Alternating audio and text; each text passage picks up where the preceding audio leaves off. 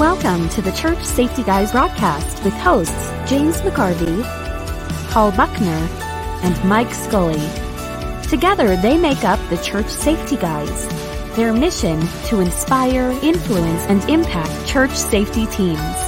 Join us for the next hour as we talk about all things church safety and security.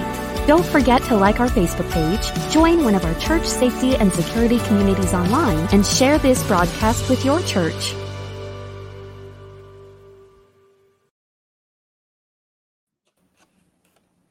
Well, good evening and welcome to the Sunday night broadcast of the Church Safety Guys. I am James, and I am joined by Mike and Paul. How are you guys doing? Good, how are you? Good. I was trying to finish a text with all of the intro stuff going, and I failed. Nice. Nice. Well, if you are just joining us, feel free to like and visit our Church Safety Guys page on Facebook and subscribe to our content. And then if you're so inclined, you can also visit our website at churchsafetyguys.com. And we do have a YouTube channel as well. That's the easiest way to watch past broadcasts if you miss one. And you can, if you're watching that, you can click like and subscribe to that as well and be notified when we have new stuff coming up.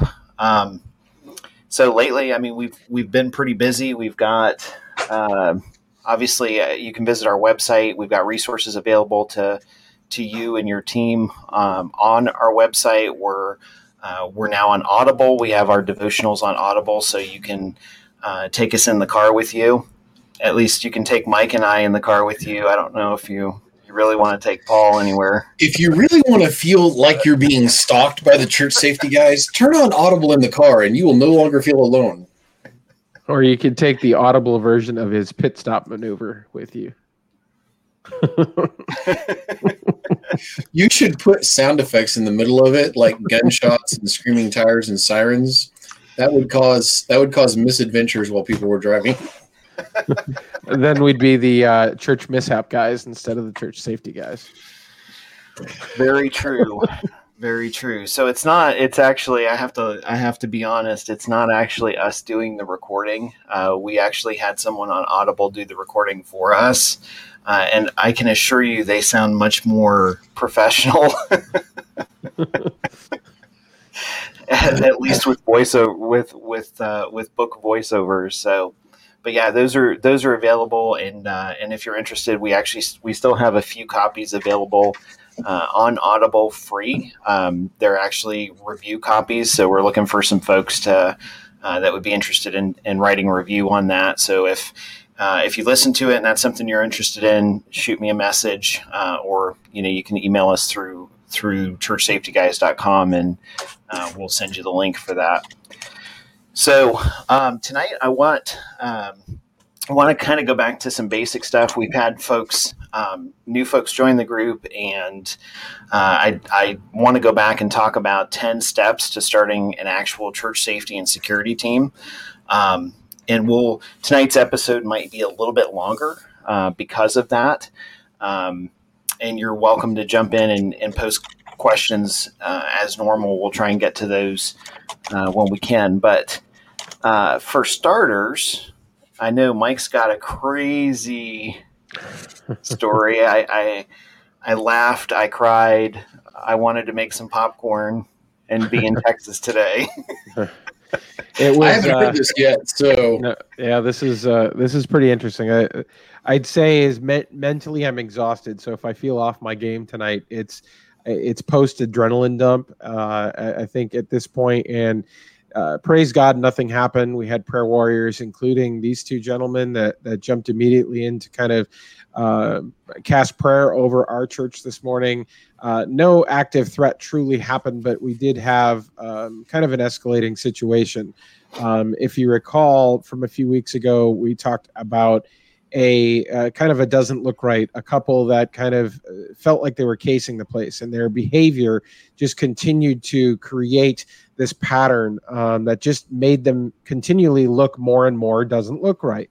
And so we continued to follow them. And this is also the one where the woman was carrying a children's backpack into church, but had no child, and asking questions about the children's ministry. And again, no child. Well, it turns out that we have two services on Sunday morning. The first one, the gentleman of the couple, so to speak, did attend, and he's entering with a bit of a jacket, and he's entering with a backpack. And so we don't necessarily have a standard to interdict a backpack and search them on a standard basis. We take them on a case by case and kind of adjust accordingly. So multiple of the team, great. They picked up on the fact that they were entering and this guy had a backpack. This is that. A couple other actually picked up on the fact of, hey, that's the guy from 2 weeks ago. And so, you know what, they're starting to recognize a pattern. So bravo there. I'm glad the team recognized that. Well, he sits through service. He moves in service twice. So again, adding weirdness to his behavior there. It could be sound, it could be whatever, but continuing to kind of glance around and almost take an inventory of what he sees. And of course, also scooting over throughout the service multiple times, fidgeting with his bag. And we're just all instantly saying, okay, what is this guy going to draw out of that bag? And is he going to pop up instantly as a threat? So from that first service, it's about, okay, how do I retask my team so that we can position those that are carrying in closer proximity to that zone than say they otherwise would because of the doesn't look right that's escalating. And we don't know what's in that bag yet. We weren't going to necessarily cut it off in the middle of service. Again, go through first service, other than the odd behavior and keeping an extra elevated eye. We really hadn't got truly to condition orange. Second service comes around. He doesn't leave. He actually, and we're not quite at service yet. And somehow he got back into the auditorium after we had closed down between services. And so he was free with no overwatch, if you will, in the auditorium for a period of at least 2 minutes. And so we had to clear our auditorium. So our team executed that. We had the ushers kind of keep everybody out at that point. We hadn't officially opened for second service. And we're clearing that. Well, we come across a bag unattended. It ended up being ultimately that it was a volunteer that chose not to put it in the volunteer cubbies and hastily left it in a weird spot.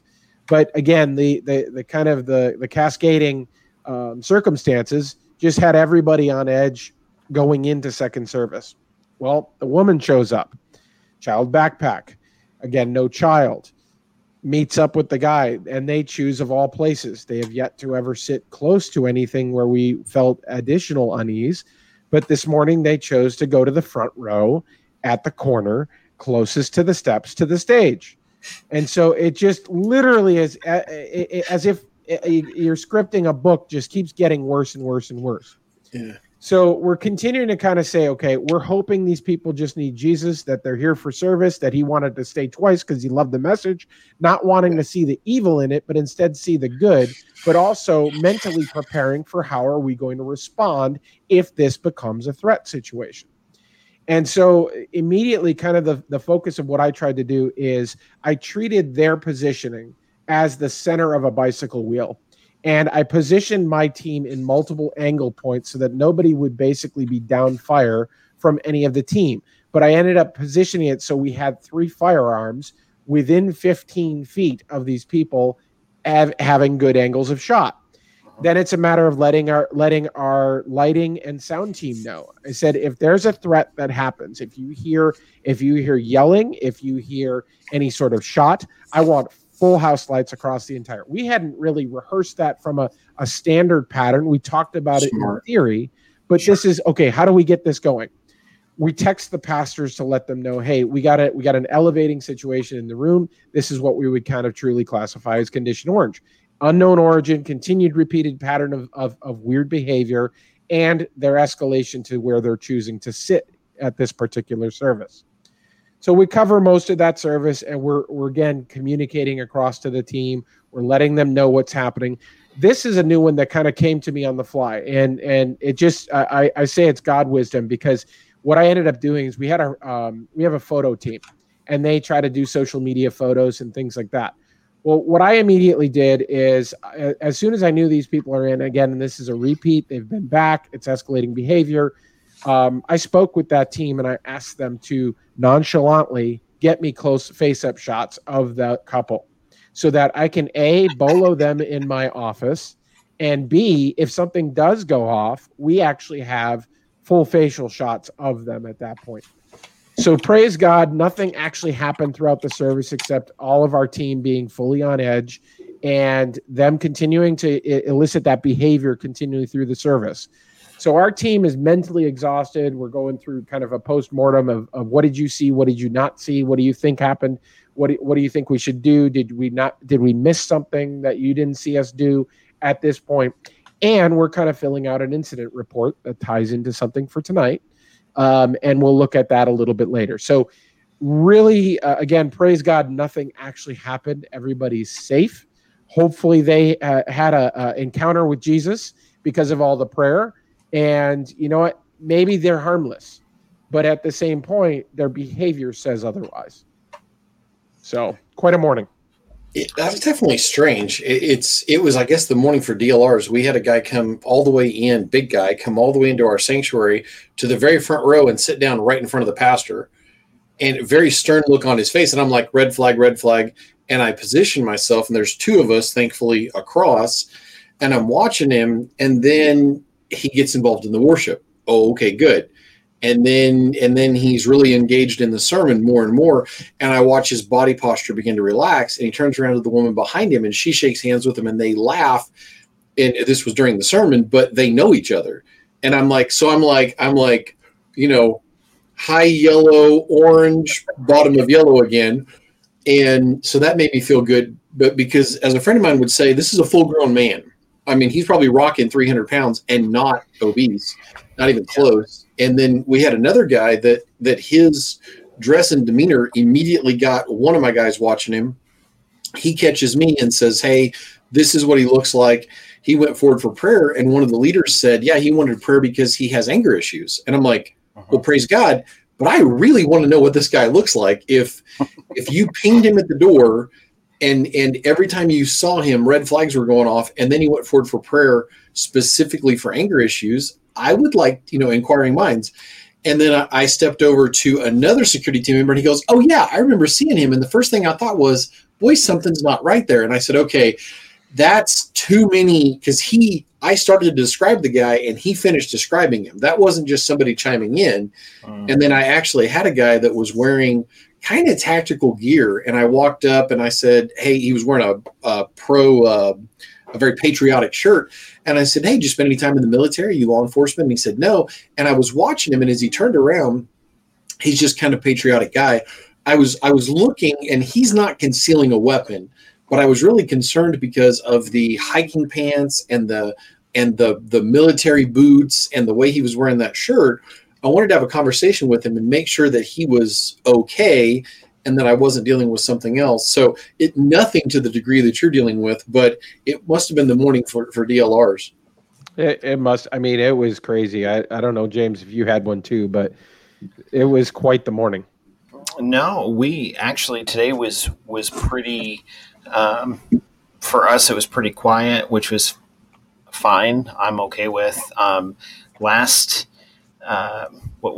week was Easter, and I think it's actually been 2 weeks. We had a DLR 2 weeks ago, and one of the officers that attends our church, he attends our church in uniform.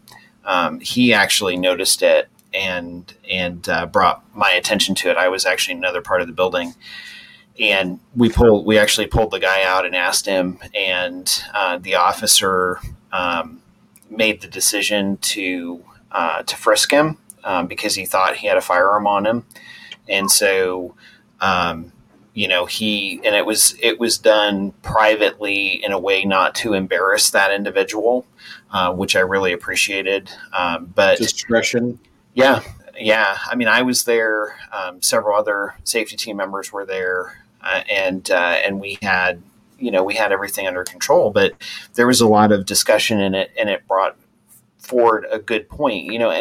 Anytime something like this happens, and I know you guys will agree with me, it kind of opens your eyes to stuff that hasn't been discussed before. And so in this case, I had several pastors come to me and they're like, okay, why are we frisking people now? That's okay. Well, you know what? The officer came to me. He pointed out a problem. I couldn't disagree. Like, I couldn't refute his concern. And I said, furthermore, this officer has been an officer almost as long as I've been alive. So we have trust, we built over years of working together. We have trust and respect for each other. So he trusts me in directing his officers on church campus. I trust him when he comes and says, this doesn't really look right. Something's going on here. Guess what? 9 times out of 10, it probably doesn't look right. But this individual that we pulled out was just kind of socially awkward. And it was interesting because he actually, surprisingly, he had been getting ready to leave the church that day, like not come back. And he had made some comments that were kind of concerning. And so because of that, again, it's just the perfect storm of, okay, what's happening? What's going to happen? What's going on? But in reality, what it did was, because he got the extra attention, because he was socially awkward, he appreciated the extra attention of being noticed, which, wow. Again, I'm not a PhD, but there's a psych lesson in there that I'm researching and trying to learn about, because it's almost like he was happy with the fact that we pulled him out of the service and interacted with him. And I don't know, you can go multiple ways with that. And so we're just, as far as that goes, we're still keeping an eye on it. But well, go ahead. Before we go into that, I just had a quick follow for that, because right before I joined my church, I've been there almost 2 years. One of the deputies that frequently stays by the door, and I think I actually talked about this one night quite a while ago, but he goes, I had a guy that, he goes, talk about people that don't think about what they're doing. He said, a guy comes walking up to me and goes, hey, you should probably know I don't like cops, and pulls a pocket knife out and clicks the blade out. And the guy looks down, and the deputy is defeating his holster to draw, and it has reached down and is like, okay, and has kind of taken a preparatory step back with the intention of moving laterally. And the guy has pulled his pocket knife out, undoes the belt, and he said, I'm looking at this guy, and he whittles a hole in his belt to give him a new notch in his belt, and then folds it up, and he said, and puts it in his pocket. And he said, the guy had no clue that I literally had wrapped my hand around my gun, pushed the hood forward, and was about to defeat the holster mechanism. And he said, I'm standing there looking at this guy thinking, I'm about to smoke somebody in a church. And because a guy walks up, sternly tells you, you should probably know I don't like cops. Click. And you're like, and he said, and at that time we didn't have the much more functional team that we do today. And so he began to talk to the guy, and he said, we actually parted on good terms. But I say that to say, we live in very interesting times, and having a police car in our parking lot, hopefully close to the entrance, is phenomenal. But we also need to have somebody, if at all possible, that's helping keep an eye on our officer in case somebody walks up and goes, hi, and tries to stick an ice pick in their neck. Because if you wanted to kill a police officer, God forbid, but if you wanted to take a police officer's life, where are you going to find one standing in a dependable location, predictably, any day of the week? Well, probably in a church.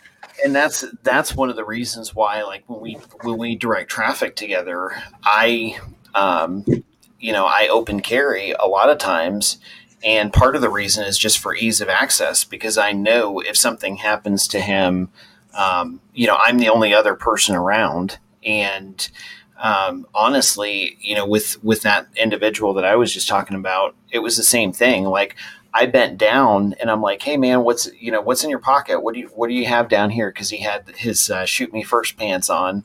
And, I'm like, "Dude, what do you got in your pocket, man? Why there's stuff falling out of your pocket?" And I bent down like this, I kind of leaned down to just tap it, kind of joking, friendly, because I knew the person well enough to do that.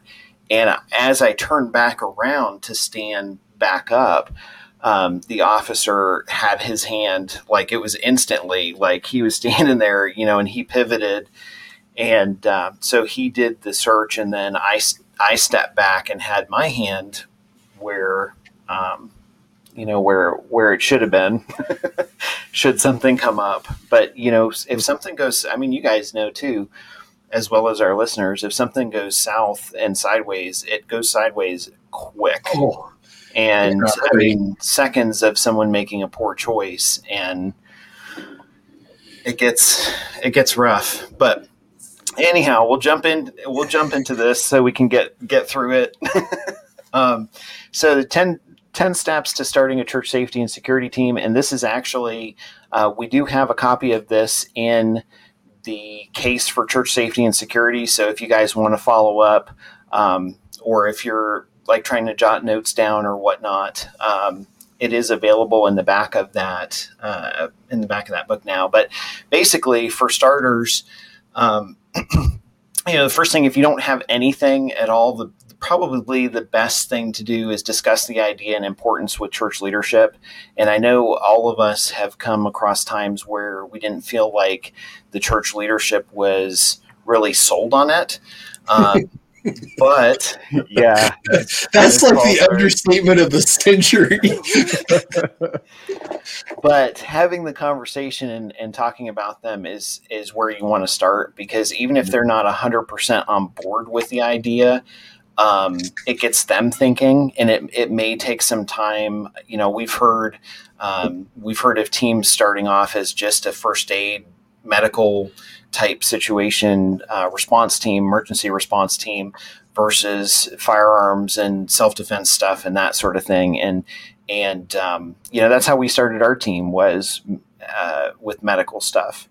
And then we kind of graduated as the leadership trusted and we built credibility. We were able to kind of move into other tools, etc. One of the first things I always tell people is talk with your church attorney or insurance team.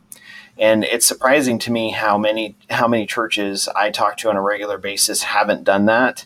But it's important, because your attorney needs to review your policies to make sure, as another set of eyes, that everything's covered well from a liability standpoint. And your insurance company can tell you what they cover.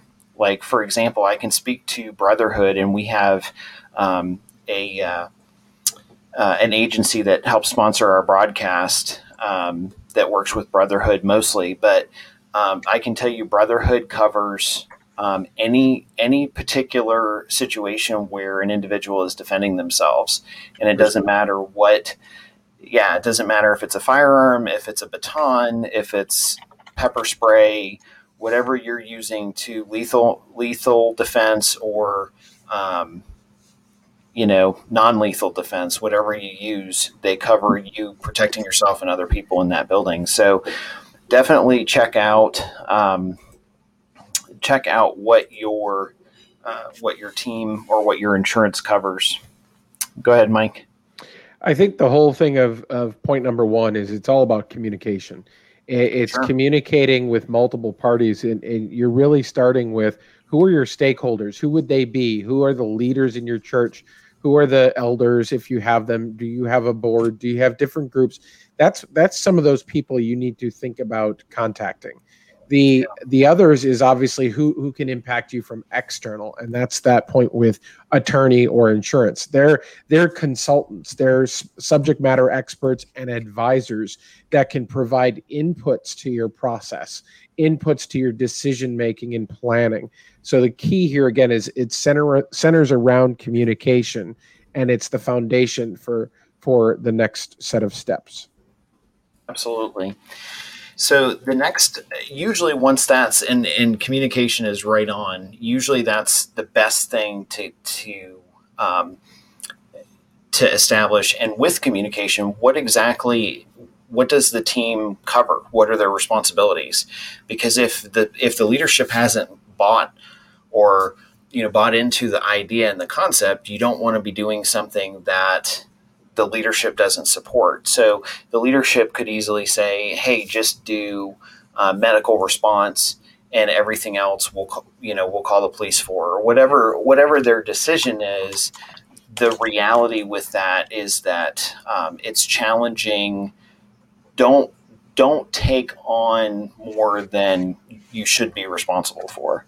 And I know for a lot of people that's a hard thing, because we inherently want to jump in and try and help and get stuff done and do good things. But from a principle of even if it's in regards to firearms, if your church doesn't want you to carry firearms, most states have a law supporting that.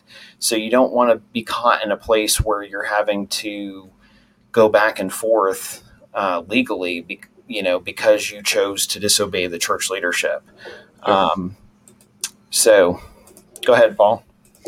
You're talking about maybe your ministry doesn't have complete buy-in from your church leadership. And a lot of times you've got to do these things in slices, and getting the buy-in from the ladies in your church to say, hey, those young men and young women are doing such a good job, and they start following up the pastor and start complimenting. If you ever get someone who says, thank you so much for helping me find my son, my daughter, thank you for escorting us out when we were having our custody issue, anybody thanks you.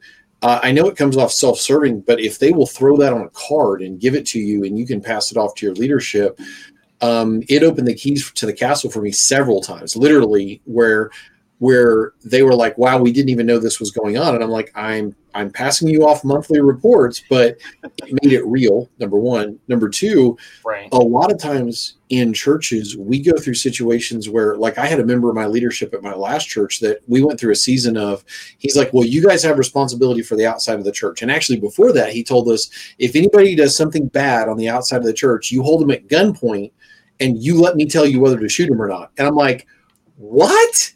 I'm like, first off, if it's coming out, it's bad. And there's like a 0.5% chance that's ever happening. But if it happens, it's going to happen. I'm not going to go, wait, hold on. Let me get one of my pastors really quick.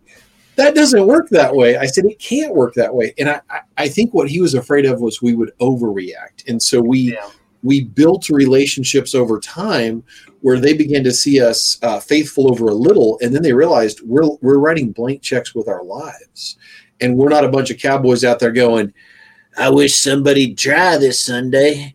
And then the other aspect we went through was he actually gave us permission to control the wire. He gave us the outside of the building and said, but if anything happens inside, I'm responsible for it. Don't do anything unless I tell you. And I'm like, you don't understand it. We have to be responsible for safety. Give us the criteria you want and we'll build off of it. And I think I share that because things work in steps, building trust, building relationships. I mean, James and I, you and I, some of the first conversations we had were about building trust with our leadership. And hopefully this resonates with people at home listening to go, oh, thank God I'm not the only one that doesn't have 100% buy-in or and hopefully it helps them to see and go, okay, this too shall pass. For sure. Yep. Moving on to number 2, I'd say I'm gonna kind of be a little bit punny here for you, Paul. We're gonna bring it in and say that number 2 is, first, you need to gauge the interest of the folks in your church that may want to participate in the team. And you also have to then determine interview questions to make sure you have the right caliber of people. Ooh. Once you load them into... No, never mind. No, and that's something, I mean, honestly, we could spend a whole show on interviewing questions and talking about having a meeting and whatnot. And maybe, I don't know, maybe that's a topic for further discussion down the road. But yeah, establishing ahead of time, establishing a policy on or process for interviewing folks and figuring out who's capable, who's interested, and setting those standards is a good thing. It gives you the opportunity to develop pet peeves, like when someone comes up to me and says, "Hey, I want to join the safety team. Do I get a gun?" Pew pew. Actually, I had a guy do that. I just posted about that in a video recently again, that his first Sunday, the only time he ever came to church, he wanted to know who the head of security was, and no one thought that was disturbing and brought them right up to me. And then he's like, "Hey, I want to join your security team and carry a gun."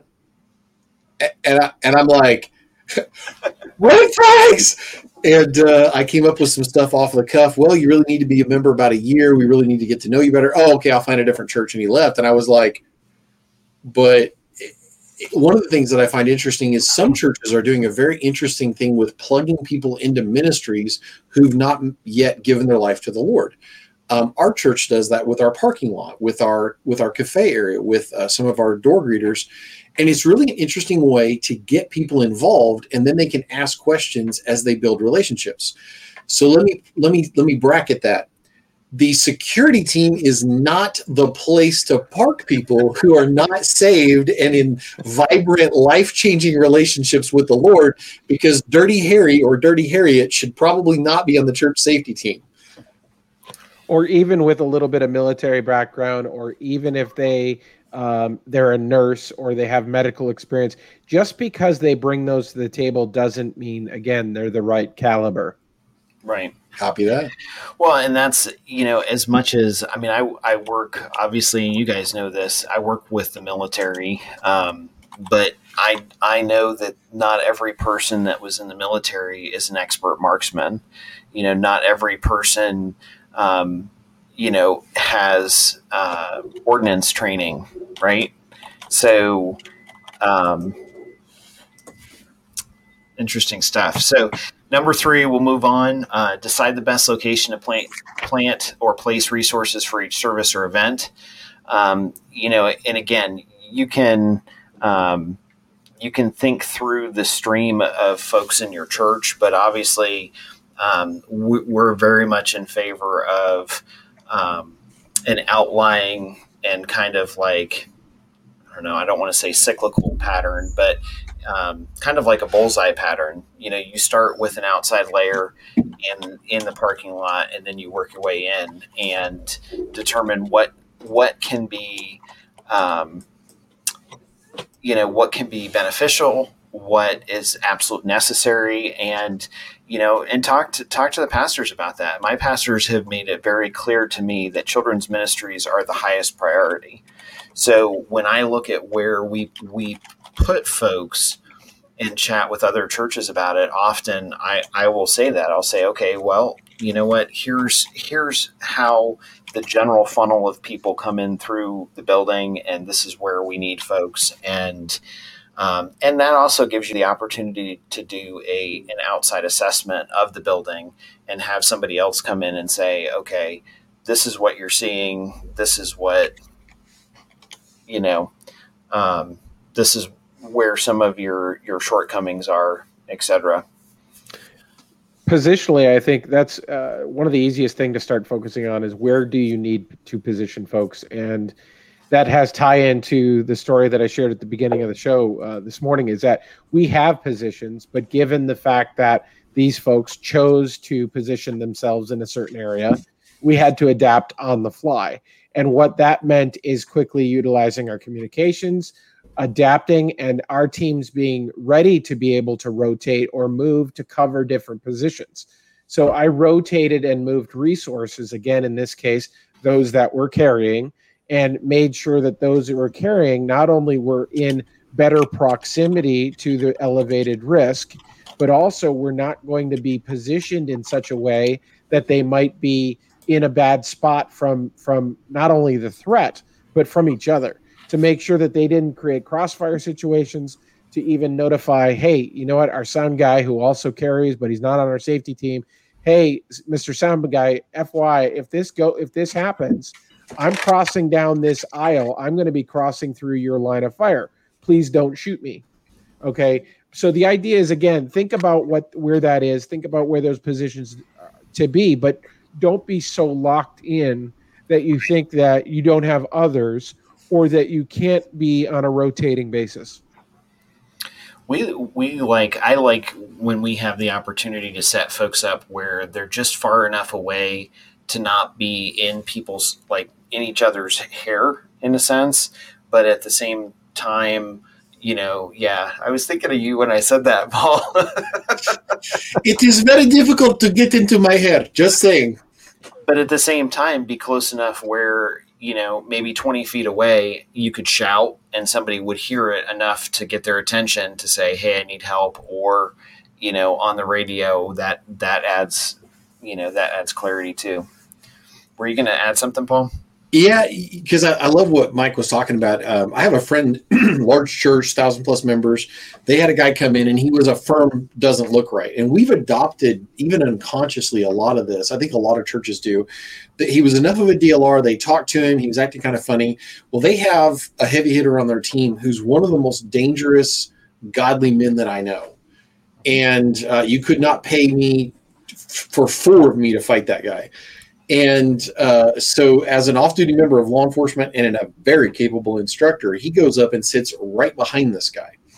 And so the guy's a very firm DLR. You can tell he's got some setbacks. And what they're hoping is he'll hear the gospel. So they engage him. They visit with him. Well, then when they're like, will everybody stand for worship? He stands up and sits down. And then if you guys will take a seat during announcements, he goes to sit bolt upright. And the officer leans forward and taps him and says, hey, brother, would you sit down for me? And so then the guy takes off his shoes and his feet smell terrible. So he leans forward and says, hey, brother, can you put your shoes back on for me? And then when the pastor gets ready to speak, and as the pastor's walking up to speak, the guy stands bolt upright and starts to make a beeline for the stage. Well, guess who was within touching distance the whole time? And so had the guy tried to pull something out that was some kind of a distance weapon or make a lunge, this guy was all over him. And so the gentleman just put him in a very simple arm bar. And it actually looked like he was just taking his arm to escort him out. It was very well done. And he just turned him in a circle and escorted him out the back door. And he said, I think it's time for you to leave, because the guy was determined to interrupt the service and he was waiting for his moment. And I mean, very much like Jesus with in the synagogue teaching, and the demonically possessed man stood up and interrupted his preaching. And so I love what you guys did, Mike, because you had people positioned in a way that if they started pulling things out of their backpacks that they shouldn't, I love the fact that you thought about Crossfire. And I love the fact that you were like, oh, my sound guy has, and I even commented in our private messaging that there was a gold nugget there, because not only did you talk to the sound guy and say, hey, don't shoot me, I'm going to be crossing over through here, but you even said, raise the house lights. And so if your team was ready for that and they weren't ready for that, if they thought maybe if the house lights were low, they could do something bad, well, surprise. And anything you can do that sets the bad guy on their heel.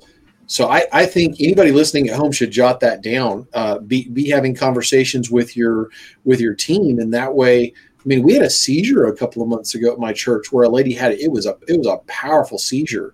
And they can raise individual lights. And as the medical team was rushing up there, I probably should talk to our leadership and say, hey, that's something I wouldn't have thought of. Can you drop a spot on us and give us lots of light? So that's solid stuff, Mike. For sure. So number 4, we'll keep moving here. So typically what I suggest is lock the doors after the service starts and kind of funnel people through one regular path. That it wouldn't necessarily stop a threat from coming to the church, but if you can deter someone long enough, if somebody's in that habit of being deterred quickly or easily by pulling on a door that's locked, and then they go to another door, that just buys more time. And if they are intending on doing something that's unauthorized entry for that side of the building or that location, it will slow them down a little bit. And that that time, that break of time might just be enough, to respond or buy you time to respond. So I've got two quick thoughts on that, because that resonates with me. Even aside from an active killer coming to your church, which is what people focus on, because that's the elephant in the room. But how many of us have had stuff stolen from our churches during service times? I know of several churches where people would come up, and this is from Arkansas, which is just south of me, up through my area in a corridor. We're along a major corridor, and we would have where the choir door was left unlocked, and people came in, and I picture them with a garbage bag, and they're emptying the contents of purses and wallets. And some of these older churches, they've got massive choirs. And so folks would go change into their robes, and they would have a chair, which is a thief's dream come true. And here's a purse, and here's a guy's jeans with his wallet laying on top of it. And they literally got robbed blind. Or I know of a church, and I mentioned this recently. It's a denomination, and I won't name it out of respect to the denomination, but they have had an ongoing concern where somebody knows their schedule, knows their parlance, how they speak, and this individual is sexually assaulting children. This is a serial child molester, and they come into the church right when the two services overlap, and they come up to a child, and they say, now these are doors that are unlocked all over the campus, and they come up and say, "Oh, hi, little child. I'm your new," and they name their title. And these kids are raised in this environment. They know what that means. We need to spend about 5 minutes getting ready for next Sunday when I'm going to be your new name of function. And then they molest these people's kids. And this has been going on for a couple of years. And this is where locking down and funneling. Well, now when that person walks in the door, especially if you have cameras, especially if you're looking for DLRs, people are going to remember what this person looks like. And so I love what you just said about that, James. Well, and you don't have to, if you have somebody, and I've had pushback from churches before on that, where they're like, well, we need to be open, we need to be welcoming. Well, policies and procedures are opening and welcoming. If I have a safety person at that door and that person doesn't look threatening, by all means, open the door and let them in. If it's a member that they know, that they can identify. But having a process to it, when we funnel people through the main entrance, we are also funneling them, if they're new folks to the church, we're also funneling them to individuals that can register their kids or, get them information that they need versus coming in a random door. I mean, our church has 24 external doors. So if you've never visited a church and it's your first time, and a lot of churches are still not meeting at 100% capacity because of COVID, or your church was in the newspaper 3 times in the last week for Easter, all of a sudden, you run into a concern there. So moving on. Okay, so number 5, schedule individuals with a hierarchy of command to rotate inside or outside of the building. One of the reasons that I kind of thought through this was because if you have individuals that can get easily tired or worn out from doing a specific post, if you choose to set up posts, like I try and rotate folks in and out of the parking lot. So, because I know sometimes if it's a normal Sunday, a parking lot can be kind of boring to go to church and stream the service and sit out in your car. But that being said, I do have just as many folks that want to do a specific post and are great at it. So, why would I, I have one gentleman that yells at me when I don't schedule him outside in the parking lot. So if he's good with it, I'm good with it. That's his ministry. That's his way of serving. He listens to the message being live streamed on YouTube or Facebook on his phone, and he patrols the parking lot. So I love it. Go ahead, Mike. There's a quick opportunity, I think, here is not only to think about it from a standpoint of how many services do you have, how many positions do you have to cover, and what does your coverage look like? Now, we try to get everybody on the team to worship one, serve one at least. And that way they're getting fed and they're not fully active, but sometimes it doesn't always fully work for coverage on certain weeks. So we are at least cognizant of the fact that we're trying to say, okay, who actually served a position in the sanctuary versus who didn't. And so it's a matter of saying, okay, between first and second services, this is the crew we have for both. Let's make sure that positionally we're assigning them so that they're still at least inside versus outside. And that can be not just physically outside the actual building, but also could be the lobby. Could be, is that person over in our kids' church? Is that person? And it's thinking about that across the board. But again, hierarchy of command, understand who owns the scene if something were to happen, who's in charge for that service. They may not be the leader of the team. I mean, there's times like, for example, I was not at every single service, gasp, on Easter. But at the same point, it just was, I needed coverage. Okay, so at that point, you're assigned, and we assign leaders for individual services. Well, there's also rotation. So rotating people, not just so that they don't get stale or that it's too much at one point, or if you have an older member of your team that can't necessarily, stand post, well, maybe you rotate them through a spot that there's a stool over there and they can still keep their eyes and the head on the swivel and be an assistance to the team, even if they can't necessarily be fully mobile 100% of the time. And this kind of goes into a little bit of number 9, based from what you said, Mike. But honestly, be encouraging. Find something that person can do in a way that they can serve that's beneficial. Maybe it's creating a new position for that person.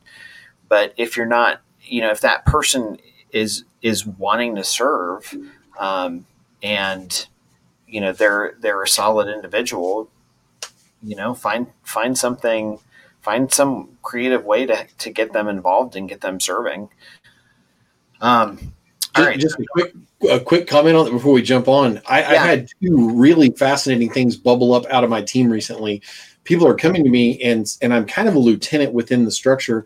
And a guy said something to me that I'm like, why didn't I think of that? He goes, the odds are if we have a fire, it'll be a vehicle fire. So we thought about just taking a fire extinguisher out and putting it in the parking lot. And I was like, that's a really good idea. And I tell my guys, I'm like, currently my entire parking lot team is guys. And the ladies want to serve inside the venue where it's nice and climate controlled is generally what happens inside of our church. But what really cracks me up is people will they will say things and bubble up ideas to me. One guy, he's like, hey, I noticed that sometimes it seems like on big Sundays you carry a blue backpack. And I'm like, yeah, it's got a bunch of medical in case somebody gets hurt. And he goes, well, they're actually wanting me as medical to go join the parking lot team. I said, I would kill, slight pun intended there, to have medical in the parking lot at all times, trained medical in the parking lot at all times.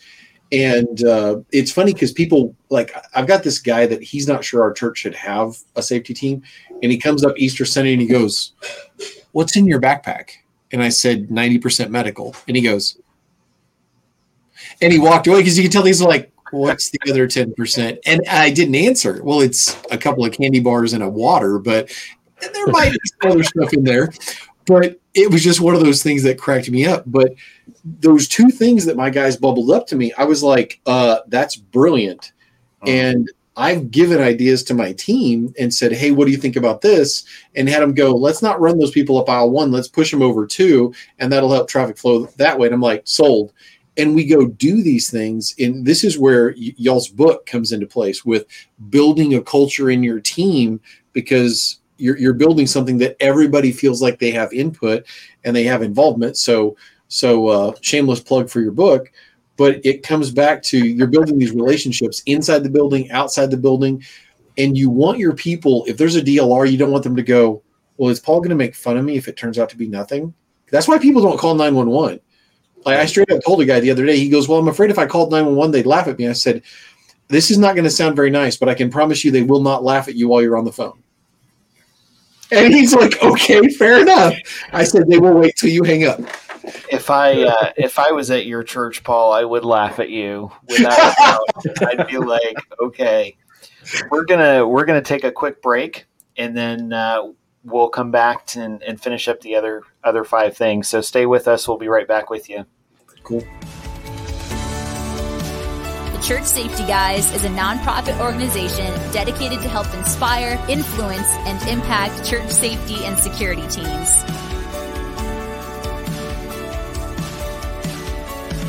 We are about all things church safety and security, which starts with a ministry mindset and a servant's heart.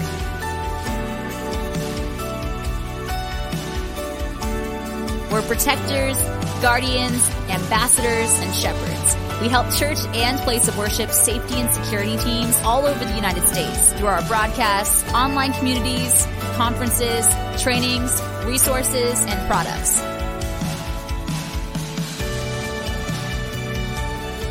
Help us reach more churches in impactful ways by considering becoming a monthly ministry partner. $2, $5, $20 a month will help us continue to provide these resources.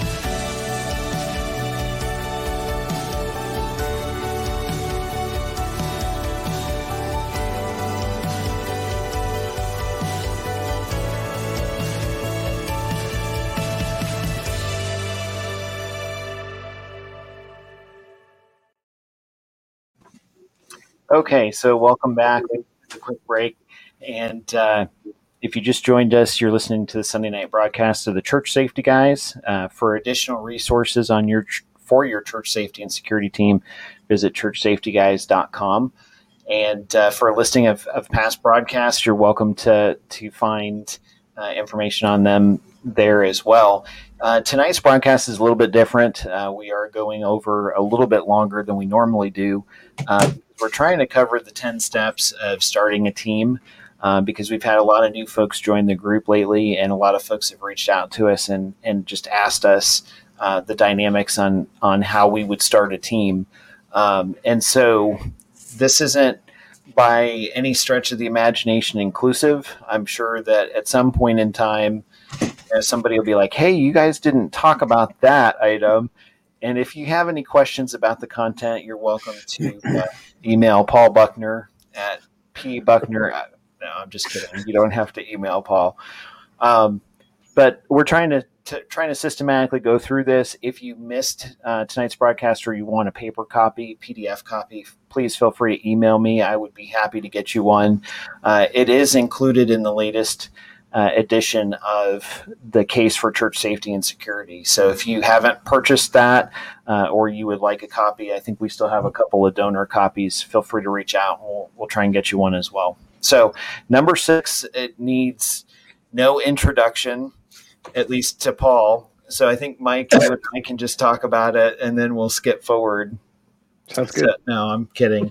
So number 6, plan and train. Sorry. Plane and train. Play where and are train. the automobiles, James? Where are the automobiles? So, we've had this discussion before many times on our broadcast, but it's no stranger to us. Most incidents, if I can speak, are far more medically related than anything else. Absolutely. And so while we've seen across all of our churches, we've seen security instances increase.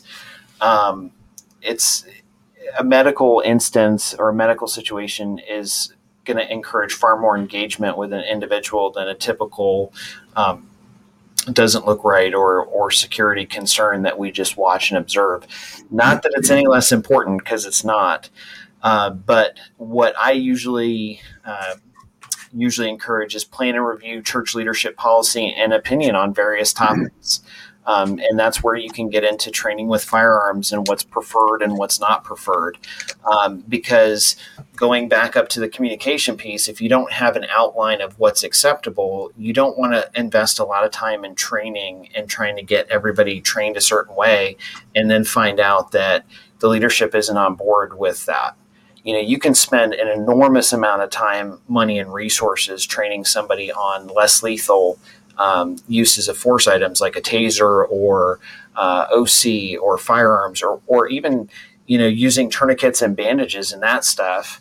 And then it'd be horrible to spend 2 days training on how to use OC, and then the church be like, we're not using OC. And then you're like, so, but go ahead, Mike. Well, and this is obviously should be something that is thought about well in advance of hiring any consultant. There are a lot of great consultants. We have partners that certainly sponsor our show, and there's other great ones out there that aren't yet sponsors. Knock, knock. Hey, come check us out. But at the same point, it's really one of those things that it's not just the job of that consultant to come tell you how you should do things at your church. It's your pastors. And so find out from your pastors what is possible, pliable, viable, whatever you want to look at it as, and start there. And then when you hire a consultant, let them know where those guardrails are, because those guardrails are first and foremost your church. And regardless of the bona fides of that consultant, your church has a policy. And that policy is that, and they can either assist and train within those confines or hire a different consultant. For sure. And that is definitely one thing to look at as well. Where's the scope of the individual that's offering that training? What is their background and their expertise? I would not train someone. I've trained myself with OC and pepper spray, and I've taken classes, etc., but I would not feel comfortable training my team on that. As much as I have knowledge on that topic, I don't feel comfortable training them. I would have another person come in and train them. Just the liability. Right. Absolutely. So from that standpoint, for sure. Paul, what were you going to throw in there? Well, I've got a direct follow for that, and then kind of an offshoot, but I think it's important. So, number one, when you're coming up with your use of force continuums, churches are very polarized on the topic of OC spray in the sanctuary or whatever. And I don't really care the person's stance, but as something to be aware of, I know of a police officer that the OC spray actually ate the contact lenses on his eyeballs, and he accidentally got sprayed by his partner. And these are guys who are trained in this, who are certified in this. And so I wouldn't just casually carry it. I would get the training and actually practice with the item so you don't accidentally spray yourself in the face with it. But they had to take him to the hospital, and they laid him down and they scraped the plasticky residue off of his eyes. Thank you. Exactly, James. And he said, that's the second time that's happened to me. And I'm like, wow, this is an offshoot, but I think this is important. So we all think about, and I never thought about this until today on the drive home, but we think about calling an ambulance because somebody collapsed or somebody got injured at church. Maybe there was a use of force and somebody's actually bleeding or something. But I'm going to just throw this out there for the community to mull over. It may be a good idea to call an ambulance, whether you see somebody who's visibly got injuries or not. I was talking to a police officer today that 20 years ago, he and two other officers were fighting a guy who was high on drugs, and the guy's heart was just jackhammering as fast as it could. And this guy fought them and threw them around like rag dolls and died. When they did the coroner's report, they said the bottom of his heart exploded. And the reason I share that is I know another officer at a department that he was by himself and was fighting for his life against a guy, got him in handcuffs, was holding him down. It took 3 men and a taser to get him in the car. And after they handed him off to the hospital, it's 25 minutes later, the guy coded. And they had to, they're starting chest compressions and whatever else to get the guy back. And I understand that the guy lived. Now, from a completely logistical, a liability standpoint, now that was the hospital's problem. But these people are doing drugs, and I hope it never comes into our church. But I'm just going to throw this out there. When you're thinking about medical and you're thinking about calling 911, maybe the guy that helps you wrestle the guy to the floor has a heart attack James, like what happened at your church, 5 minutes after he helps. And they tell us, and James, you're an instructor in this, they tell us that if you're in a use of force situation, ask for 2 ambulances or more, one for the person that attacked you and one for you. This is a very common teaching. And so I was driving home and I was thinking, a guy's heart exploded because he went into a rage and attacked 3 cops. And a guy coded in a hospital. And from a, and I'm just going to throw this out there, and but from a liability and our Christian walk standpoint, I think it's something to discuss with our teams, with our leadership, even with our insurance companies, and say, maybe this needs to be SOP at our church. Is if we call 911 for somebody to be arrested or there's been an altercation, maybe we need to ask for an ambulance. And I mean, how many times has there been an incident at a facility, a concert, and something happens, and then somebody has a heart attack because their heart was weak? We had a train wreck just down the street from me, and a guy died the next day because he was walking around looking at all the damage to his property, and his heart gave out. So I don't have an answer to that. I'm just loving it. I know, like for Columbus, a lot of times, if it's we have talked about this on a broadcast before, and we could talk about it again, but if it's an ALS or advanced life support call, typically like where somebody would be having chest pains or heart condition or something like that, difficulty breathing, they usually dispatch an engine and an ambulance. So they have additional personnel. A lot of times if they have folks, and this would apply to most major, larger areas. If they have extra folks, a lot of times they'll dispatch officers that have first aid equipment, or they'll dispatch like a battalion chief that might have, ALS or additional equipment on his vehicle. But yeah, one of the listeners commented, you can always cancel a responding vehicle, but you can't make up time. That's absolutely right. And, I would rather, if you see a team member on that part, whether it's training or in an actual event that is struggling, it's a good time to kind of pull them to the side and say, okay, are you doing all right? Maybe take a set of vitals, and have somebody checked out. And of course, the natural reaction for folks is going to be, no, I'm fine. I don't, I'm good. But the reality is that most people that are in a medical situation don't want to acknowledge that they're having issues at that point because of the embarrassment and everything else. So I don't know who mentioned that, James, but that's a gold nugget. So kudos to whoever is listening at home and enjoying the home game. I love the fact that they said that, because that's where I was going with that. And you just encapsulated that, is you can't make up for lost time. And right. So if you ask for an ambulance, and we may not even know we're injured. I mean, that's the thing about a life or death situation.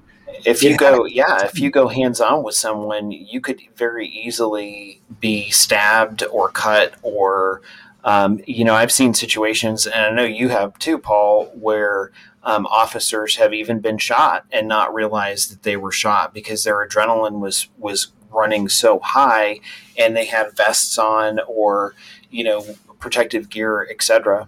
So I'm going to toss it over to Mike. So number 7 is kind of a twofer. There's 2 parts there. First, I'll go with the second part of it, is reviewing your state laws pertaining to church safety and security. I know a big difference. I moved from Massachusetts to Texas, and there's a lot of differences between Massachusetts and Texas. But also specifically to church safety. I mean, they actually address things. You're wearing things. A cowboy hat now. I think that's a little bit different than New England. I'm just got my boot. Yeah.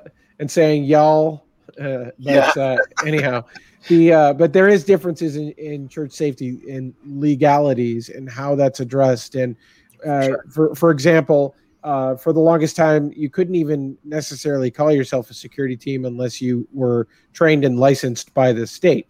Now, there's a fine line. There's actually a law in Texas that did change, and in theory, you could call yourself a security team as a church. But we actually chose to stay on the correct side of that and just retitled ourselves the safety team. And obviously safety is much broader than just security anyway, and tends to be a heavy part of the focus. But the second part of 7, and I'm going to throw it over to Paul, is establishing a relationship and partnering with your local law enforcement. Amen. Wait, he doesn't know anything about that topic, so we're going to jump on to number 8. There's so much there that's awesome.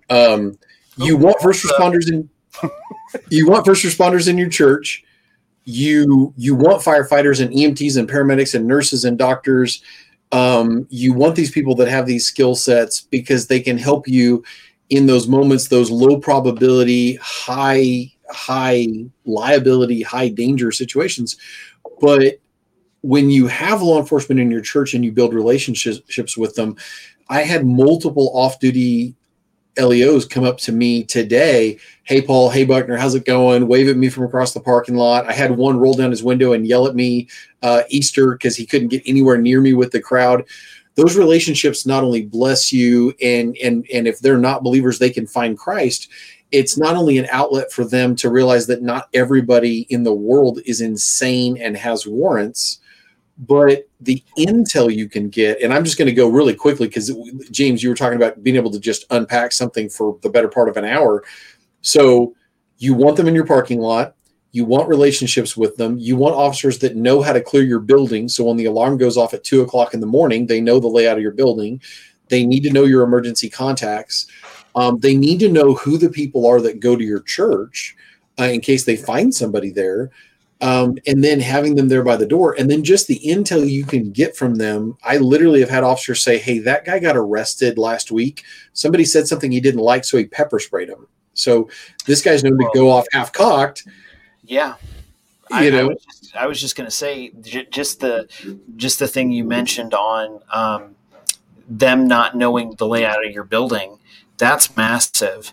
Because there have been times, in fact, around Christmas, I think it was, I was responding to my building, and you guys know this story. There was a homeless guy broke in to the church, and I got the alarm calls, and one of our staff members, kind of felt threatened by him, and so I was on my way to the church, and I called the police, and I said, and they're like, okay, we're going to meet you there to help you.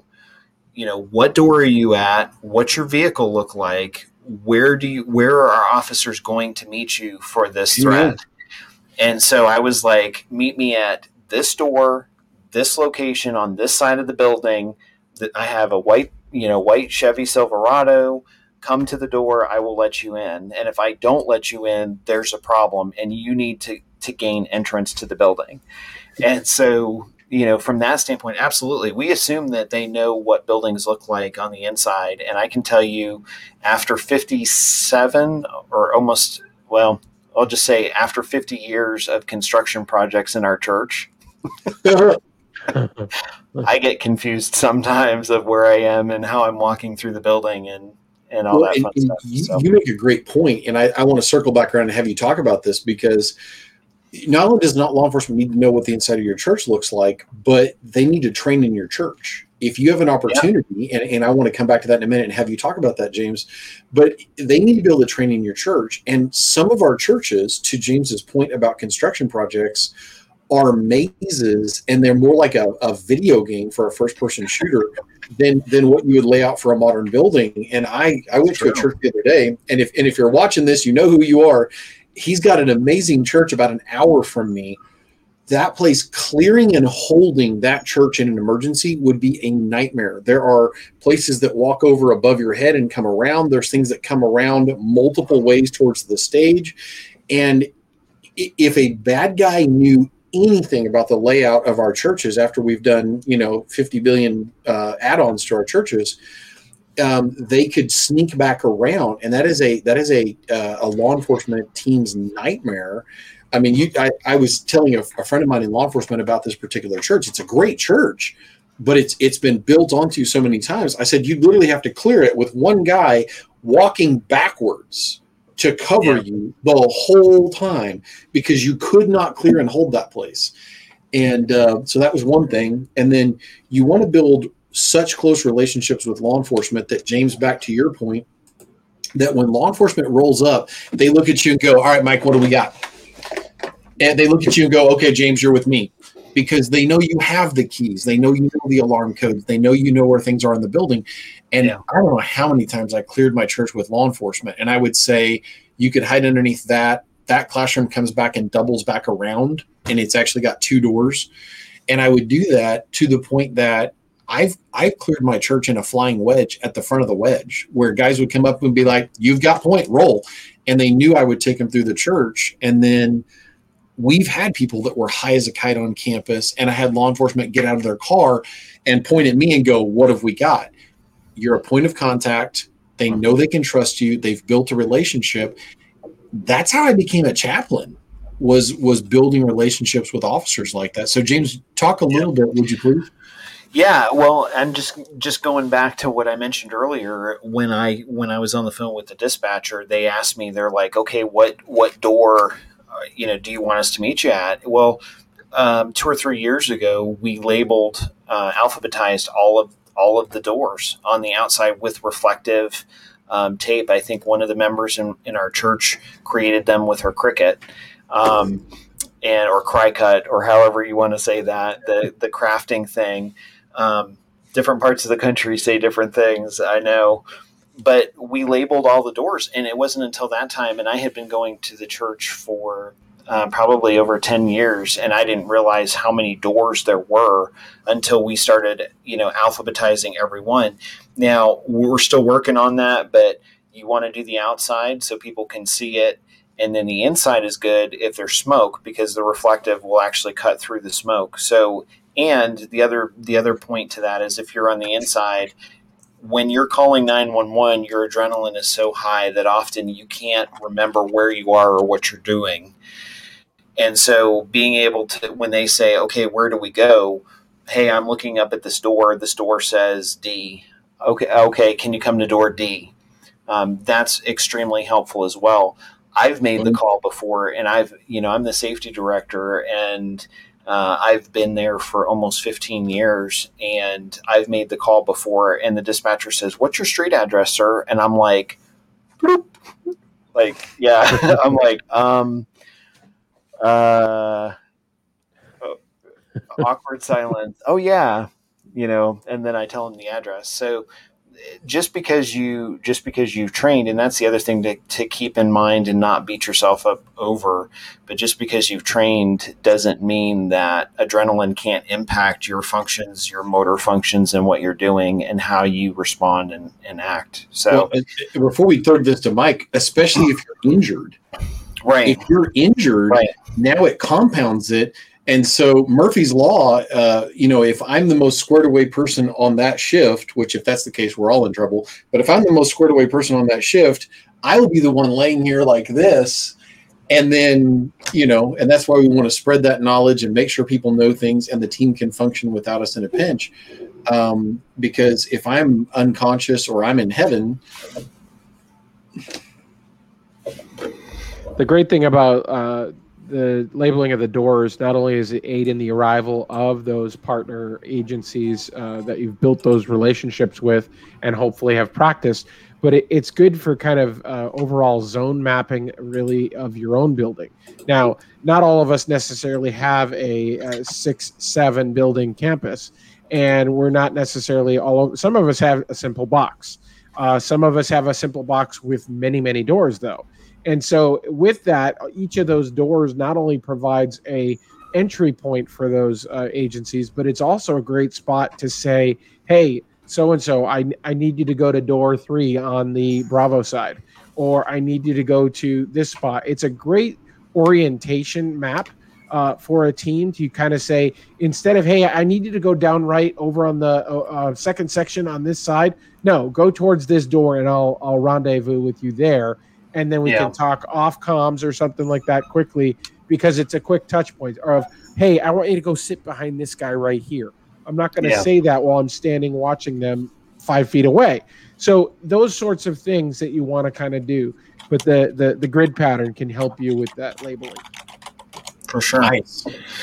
So moving on to number 8, record data on incidents and start off slow. Paul kind of touched on that a little bit earlier. I know I've talked about it. If you need help trying to set something up on like Google Forms or doing something like that, it doesn't have to be complicated. It's very simple.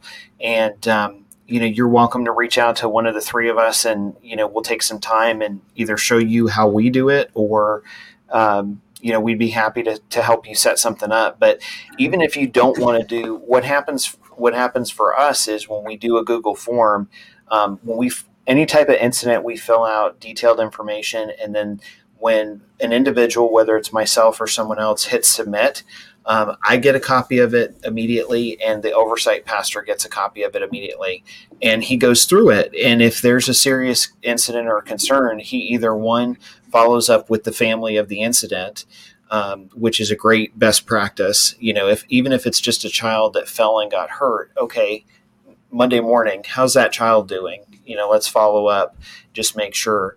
I recommend that the pastors, the church full-time staff do that, not you.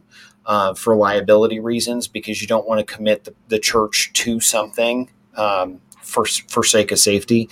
But if it's a serious thing with that, with what happened for us, the oversight pastor will call me and he'll say, "Hey, you want to run me through what happened? Because I'm going to do a meeting with the other pastors, and this might come up." So I like to be very specific in the incident reports. But the biggest thing, going back to number 1 that Paul mentioned earlier, is when you record data, even if it seems silly, you compile that data and you send that data. I did it every 6 months to all of the church leaders and said, "Hey, this is what the ministry is doing. This is what we're seeing. These are trends. These are not trends." That built in itself more credibility to a need and more financial support from having a budget to needing a budget to seeing what is really going on behind the scenes than any conversation I could have had over a course of 3 or 4 years. Yep. So keep that in mind. With all the form creating platforms that are out there today, it's super easy. And you can't go wrong putting something together. So it's important too, I think, to also factor in that not everything needs to be a super detailed form. Now, obviously, If there's an incident, if there's a medical component, if there's a transfer to a hospital, if there's a slip and trip, all those things obviously need a certain degree of documentation. Right. But there's an ability to use Google Forms or others just to capture intel. And This thing happened. It didn't rise to the level of an incident, but this is what we observed. This is how we acted. And this is what we think we might do in the future. So those sorts of things can be not only great to capture for data points, again, even if they didn't rise to the level of a full-fledged incident. But what's great is when you sit down with your team, hopefully monthly, but ideally if you have to quarterly, go back through those simple reports that were submitted and now review those and say, all right, maybe there's a nugget in there that you can say, in this particular incident, let's spend 5-10 minutes unpacking that. Let's talk about that specific case. It's great fodder for tabletopping. It's great ideas that you can now say, well, if it had gone this way, how might we have responded? If it occurred over in this part of the building, would we have treated that differently? And if so, how? So there's a lot of good information that you can capture if you just take 3 minutes to literally fill out a form. Or one of the things to that, circle back around, and one of the gals watching actually just had a question that I wanted to answer on that. But one of the things is, you're absolutely right, Mike. We divide it into 2 things: an incident and an investigation. Okay. An investigation, our investigation paperwork is about 8 pages long. And that's when something happened. And that's when we need to get witness statements, and we're doing an official formal investigation in a specific situation. But yeah, the Google Forms, I can't show you on my phone because I'm using my phone as my web camera tonight. But the Google Forms doc, I've got it saved when I open up Safari because I use Apple products. When I click on Safari, it pops up and it shows an icon where I can click on it. It goes straight to that Google Forms link, and I can fill out the incident report. And it literally takes me less than 2 minutes. And I have it set up where I've got drop downs of who was there based on my team, and a place where you can report stuff and who's taking the report and stuff like that. But if you go, for those listening, if you go to the Church Safety and Security group on Facebook under the Files tab, there is a ton of stuff, incident documents, investigation forms, all that stuff that has been put in there free. You're welcome to use that and, start. Yeah, exactly. Nobody has to reinvent the wheel. There's some great questions in there. But again, that's another thing. If someone needs help with, we can jump in. So I'm going to jump over to 9 and 10, and for sake of time, we'll kind of combine those because I know we are running kind of over tonight. But number 9 is be encouraging to others. We've talked about that. Support the folks that are volunteering and serving, and invest in them. And then number 10 is invest into the future of your people, mentally, physically, spiritually. That was one of the reasons that pushed Mike and I to do the Church Safety and Security Life Cycle series. That's one of the reasons that it pushed me to try and do devotionals, because I just didn't see content out there. There's great content on topics on leadership, etc., and being aware and church safety and security, but I didn't see anything where it was like meat and potatoes to say, look, this is how we continue to keep our team engaged, and this is how we invest back into those that are serving with us. Mm-hmm. So the difference, and I could probably spend another hour talking about that. Shameless plug. We have a book on servant leadership coming out May 1st in another month, and that's the first book in the Church Safety and Security Life Cycle series. But honestly, the difference between a ministry and a job is discipleship, and the difference between being a ministry and being a security guard is investing into the lives of the people that volunteer and serve with you, and ensuring and investing in the folks that come to church and serve, be a part of other ministries. So, Paul, you wanted to throw something in there? Yeah. So anybody listening at home that's not familiar, when James and Mike are writing these books, it's and James has got other books out there already, but these books, the proceeds go to bless small churches and help them get training and materials. So none of us have a vacation home in Tahiti or anything like that. And as nice as nice as that might be, but okay, so I guess we need to sell that timeshare, right? But it's one of those things that if you're looking for a resource, you're spending money on something that's actually going to bless you, bless your church, and it's going to turn around and it's going to bless other churches. This side of eternity, you won't even know. So that's one of the really cool things. And then when we're doing that discipleship within our team, I had a guy turn to me today and he wanted to go for a walk. He knows that I do one security sweep at a certain time, and the pastors have figured this out, and they've asked me to get a count of empty parking spots, and they can figure out how many vehicles are there based on that. So they're like, you're going to do a security sweep anyway? Could you do it during the second service? And so that's the one that has the most people. So they're like, yay, we don't have to do it. So I do one of these walks, had a great conversation with a new member of my team, life and church and the sermon, a bunch of different things. And we're walking around the outside of the building. We did an extra long one because the conversation walked him back to his truck. As I get back inside, another gentleman walks up to me and is like, hey, and he wanted to go on the security sweep with me because he had something to talk about. Well, I had enough people on deck. I just did another one. And I love that moment because you're investing back into your people and they need those relationships. And I think it's easy for us to forget. We may be, especially right now, the only real human contact they had this week. Like, we may be it. I have clients that had not left their home, stepped off their property for almost a calendar year. And finally, one of them looks at me. He's like, "Paul, if Jesus wants me, he can have me. I'm going back to my life." And I kind of chuckled, but how terrible. So keeping that in mind. And then Mike. Yeah, I think to kind of tie all this in a bow, because we've kind of hit the 10, but if we look across the pattern here, one of the things is, again, we are in a ministry, we are investing in people, and those people are what make up our team, and we serve other people in our church. We need to make sure that we're not just encouraging them, we're not just engaging them, we're empowering them, and understand that, again, because they're people, they can have a bad day too. And so sometimes it's about renewal and giving that person a chance to have a break. Sometimes it's pulling them aside, and you know what? You should be praying with your team every Sunday anyway, but maybe that person needs a little bit more. Okay, so make sure we're investing in them, and make sure you take the mental health of your team seriously. A morning like today where everybody's on edge and elevated into orange, you know what? That's important, not just to debrief for the purposes of retention of that knowledge. It's to check on people. How do they feel coming out of that?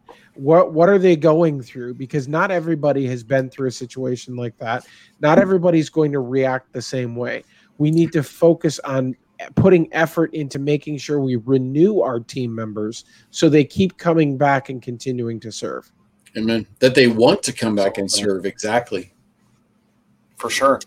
So wrapping things up, and that was an excellent way to do that. And we actually do go into more detail on that with the Engage, Train, and Retain book that Mike and I put together. And we have additional resources that will be coming out later this year that connect to that for small group studies, et cetera, for those of you that want to do that with your team.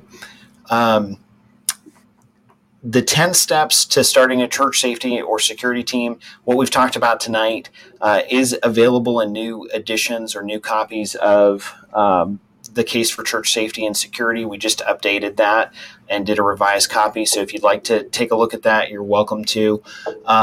If you need a copy of that, we have churches that do reach out to us, and we're blessed by them donating so that we can send copies to other people, other churches, and other resources. So if it's something where you need a copy because you'd like to pass it on to your pastor or your church leadership, please reach out to us, because we would love to try and get you a copy, and we'll do that as soon as we can. For those of you that already have the book and just want a PDF of what we talked about tonight, the 10 steps, please reach out to us, and I will shoot you that PDF, and then you can download it and take a look at it more thoroughly. We didn't cover every single thing verbatim, but that would probably take another 2 or 3 hours, and we've already exceeded our welcome. But I will say that next week we are actually off. We've got some stuff going on, so it was just easier for the three of us to not be on. The following week, on April 25th, one of the things that we have been focused on trying to do is to bring content to not only strengthen you and your team, but to help strengthen you as a believer, and for the leaders that are watching. And so a good friend of mine by the name of Carl Kirby is going to be joining us on the 25th. Carl is a great guy. He is actually one of the founding board members for Answers in Genesis. And I'm going to play a quick video of him and his resources so you guys can take a look at that. But he is excited about joining us in 2 weeks, and has got some great information on discipleship and leadership. So I'm going to play that, and then we'll be right back with you.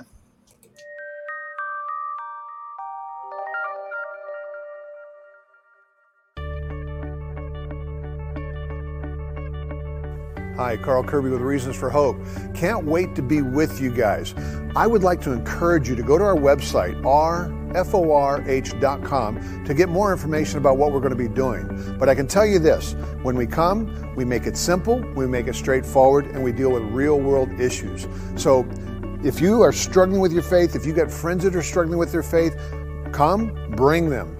I love to just engage folks, so come early. I'll be there. Engage me in question and answer, because we want the body of Christ to be encouraged. We want those that don't know the Lord Jesus Christ to know that they can trust Him and His Word. So I hope to see you soon. Make sure to check us out at rforh.com.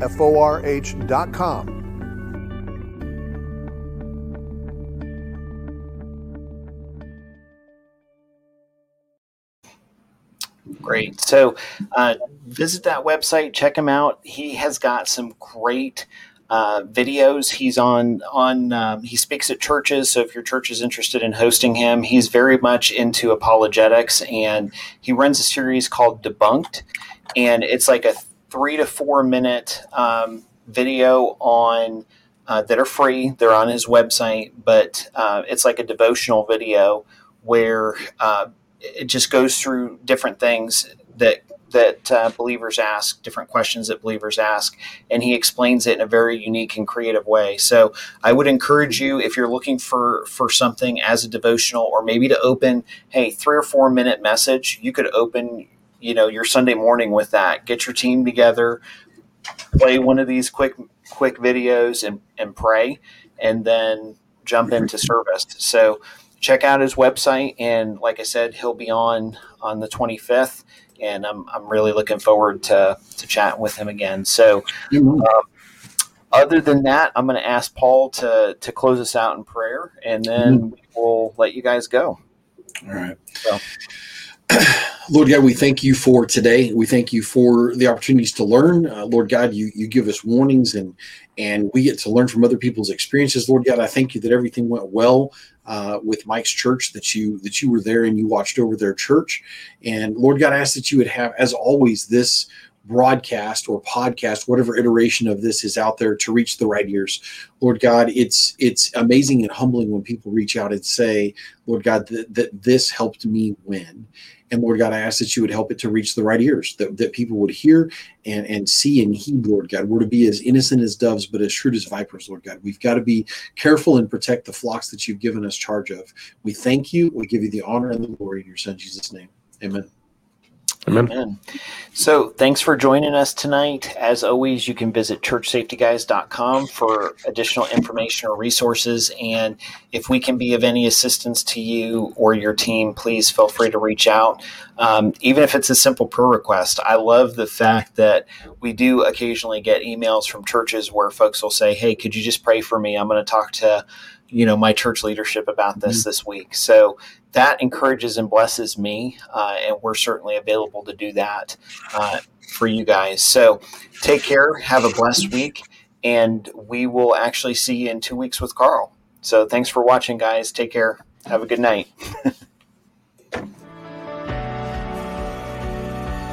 Thank you for joining the Church Safety Guys broadcast. We hope that you found it informative, and we appreciate your feedback. Looking for ways you can help us reach more churches? Share our broadcast with your teams. Consider becoming a monthly ministry partner. Like and share our page and join the discussion in our Facebook groups. Visit our website at churchsafetyguys.com for other great resources.